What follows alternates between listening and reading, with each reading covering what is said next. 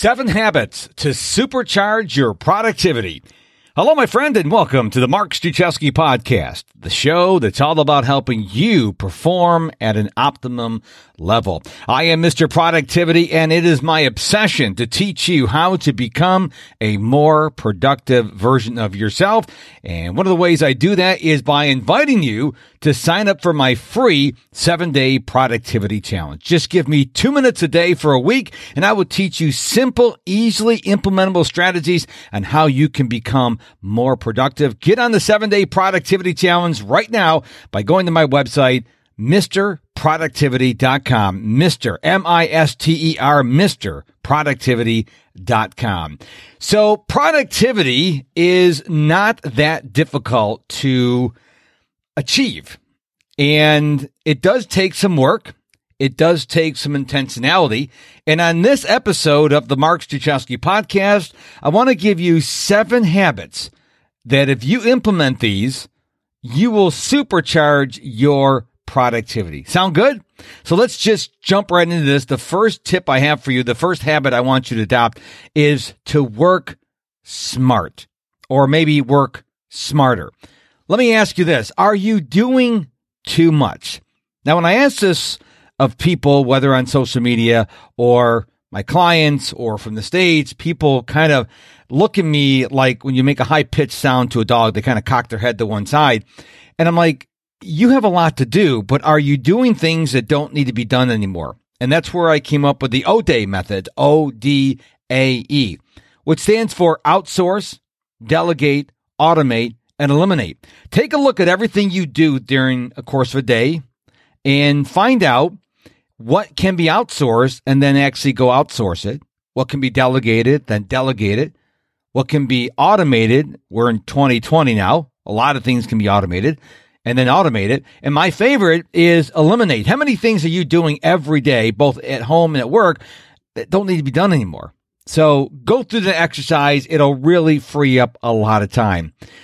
Another question I want you to consider is, are you working too many hours? You need to have balance.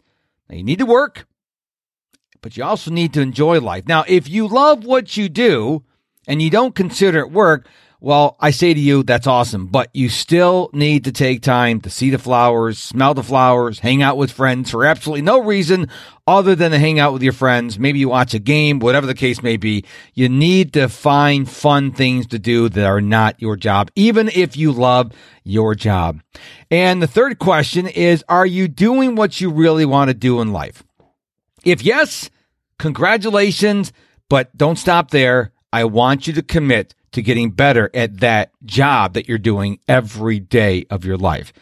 But if the answer is no, then what do you want to do? I want you to take some time to figure out what you're really put on this planet to do.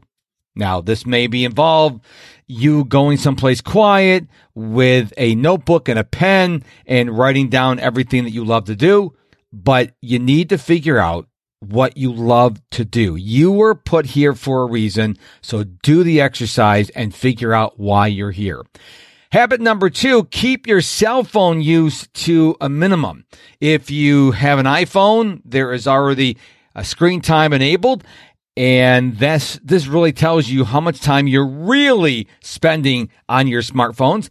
A lot of people tell themselves stories. I'm not spending that much time on games and social media, whatnot. Go look at the data. Now, if you don't have an iPhone, go to the App Store on your device and download a tracking device that'll track every time you're on the phone, every time you unlock your phone, every app you use. You want to find out really and truly where you're spending your time, how much time you're spending on your devices. The truth will set you free. Now, here's some ideas for you. Watch television or hang out with your friends without being on your phone. Put your phone in Do Not Disturb, maybe mute it, maybe even turn it off. Be fully present. Let me tell you something. The conversations that you have with the people in your inner circle, the TV shows or movies you watch are so much better when you are fully present.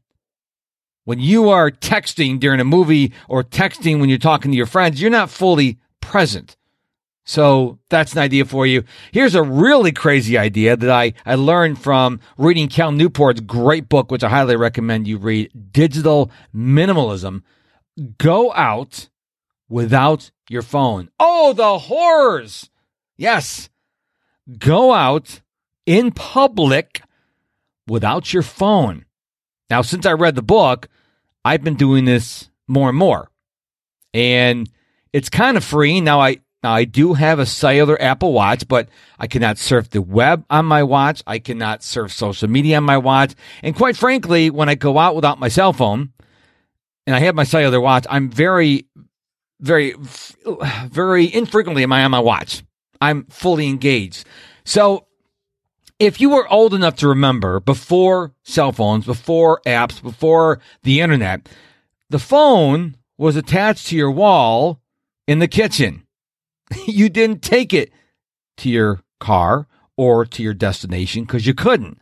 And I'm 54 years young and I made it. A lot of people in my age group and older have made it. So you don't need to take your phone with you. And what's amazing is if you go someplace without your phone, how much more engaged you are. And another idea you could do is read a print book. Don't read it on your device because then let me go check Facebook. Let me go check TikTok. Let me go. All of a sudden don't do that. Don't read it on the Kindle app. If you got a Kindle device, that's fine. But don't read it on the Kindle app on your iPhone or your smartphone or your tablet. Read a print book. Print books are starting to make a comeback now.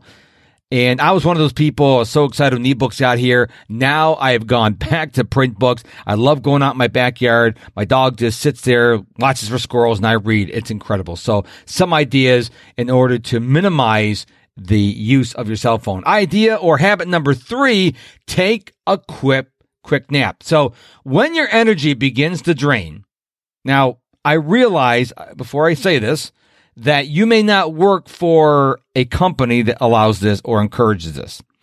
So keep that in mind. If you're an entrepreneur or a small business owner, you may be able to do this. When your energy drains, go take a nap. Now, I wouldn't do it for any more than 45 minutes. What I personally do is I set my timer on my Apple Watch for 1 hour. And you say, wait, Mark, you just said 45 minutes. No, hear me out. I set it for an hour when I'm getting ready to lay down because I don't fall asleep instantly. So I set the timer for 1 hour and I generally get up before the alarm goes off, but no longer than 45 minutes. And speaking of naps and sleep, make sure you're figuring out how much sleep you're actually getting at night. Now, they recommend a bare minimum of 7 hours. 7 to 9 hours is the sweet spot for sleep. And so what I do is I use an app called Auto Sleep. And if it doesn't say I've reached 100% of my sleep allocation overnight based on the goal I plugged into the app, which is 7 hours, I take a nap. Now, if I did get 100% of sleep during the night, I don't always nap. But if I'm tired or if I'm ill, like right now I'm recording this on March 15th, pollen is really big here in Houston. I know we have the coronavirus in the world, but pollen is crazy extreme here in Houston. Everything is coated in yellow. It's just the way it is. So I will probably take a nap most days this week, just about 45 minutes because my body's trying to fight off all this pollen. I stay in the house with the air conditioner on, but I still have to go outside for my daily runs, which I want to talk about in just a minute. Habit number 4, vent. Don't keep things bottled up inside you. Okay. Now, when I say vent, I want you to do it well. I don't want you to go screaming at people or yelling or doing anything worse than that. I want you to go find someone who is in your inner circle or someone who you trust, who is a good listener, and talk calmly about what's bothering you. Vocalizing what you're going through helps you a lot. It kind of like releases the pressure. And here's the thing. When you go to this person, make sure that they're a good listener. You don't want someone who is going to interrupt you with all kinds of advice. You want them to just listen. And then if you ask them, hey, Do you have any ideas? Then they give their ideas. If you don't ask for it, they're just a listener. Just speaking these things that are bothering you in a calm manner to someone you trust really does help. Habit number 5, work out. Since August 29th, 2017, I have committed to run at least 1 mile every day. Now, this is being released on Monday, March 16th. Allegedly, this is day number 931. So I hope, because I record these the day before they release, so hopefully my streak is still alive at day number 931. But you don't have to run. You can take a brisk walk. Now, it's really important. It's a brisk walk. You want to get your heart rate elevated. Maybe go on a hike. Or ride your bike, go for a swim, go to the gym. The options are nearly limitless, but what you need to do is you need to work out every day. This does so much stuff for you. It gets new oxygen in, it gets your blood flowing. So make sure you're working out every day. If you haven't done it in a while, please contact your doctor. Don't just go out and run 3-4 miles every day. If you haven't run a mile in 20 years, that may not be a recipe you want to complete. But do work out. It's really good for your productivity. Habit number 6, go to bed early. Now, since I joined the 5 a.m. club back on February 4th of this year, I've gotten up 40 of the past 41 days at 5 a.m. I had one day where I had a family emergency and I didn't get to bed at 3 a.m. And there's no way I'm going to go to bed at 3 and get up at 5. But 40 of 41 of the past mornings, I've gotten up at 5 a.m. But in order for this to happen, I have to be in bed between 9:30 and 10 in order to get my minimum of 7 hours of sleep. Okay. Now, what I do is I stop watching television and consuming all screens by 9 o'clock. And quite frankly, because I get up at 5 o'clock in the morning, if I cut the screens off by 9, I'm pretty much in bed sound asleep by 9:30. So I'm getting about 7.5 hours of sleep. Now, one of the things I do is I don't just turn the TV off and get in bed. I turn the TV off. I take care of the animals. We've got, a dog and a cat and, brush my teeth, all kinds of that good stuff. And then I come in my bedroom and I read a print book. Remember I talked about print books earlier.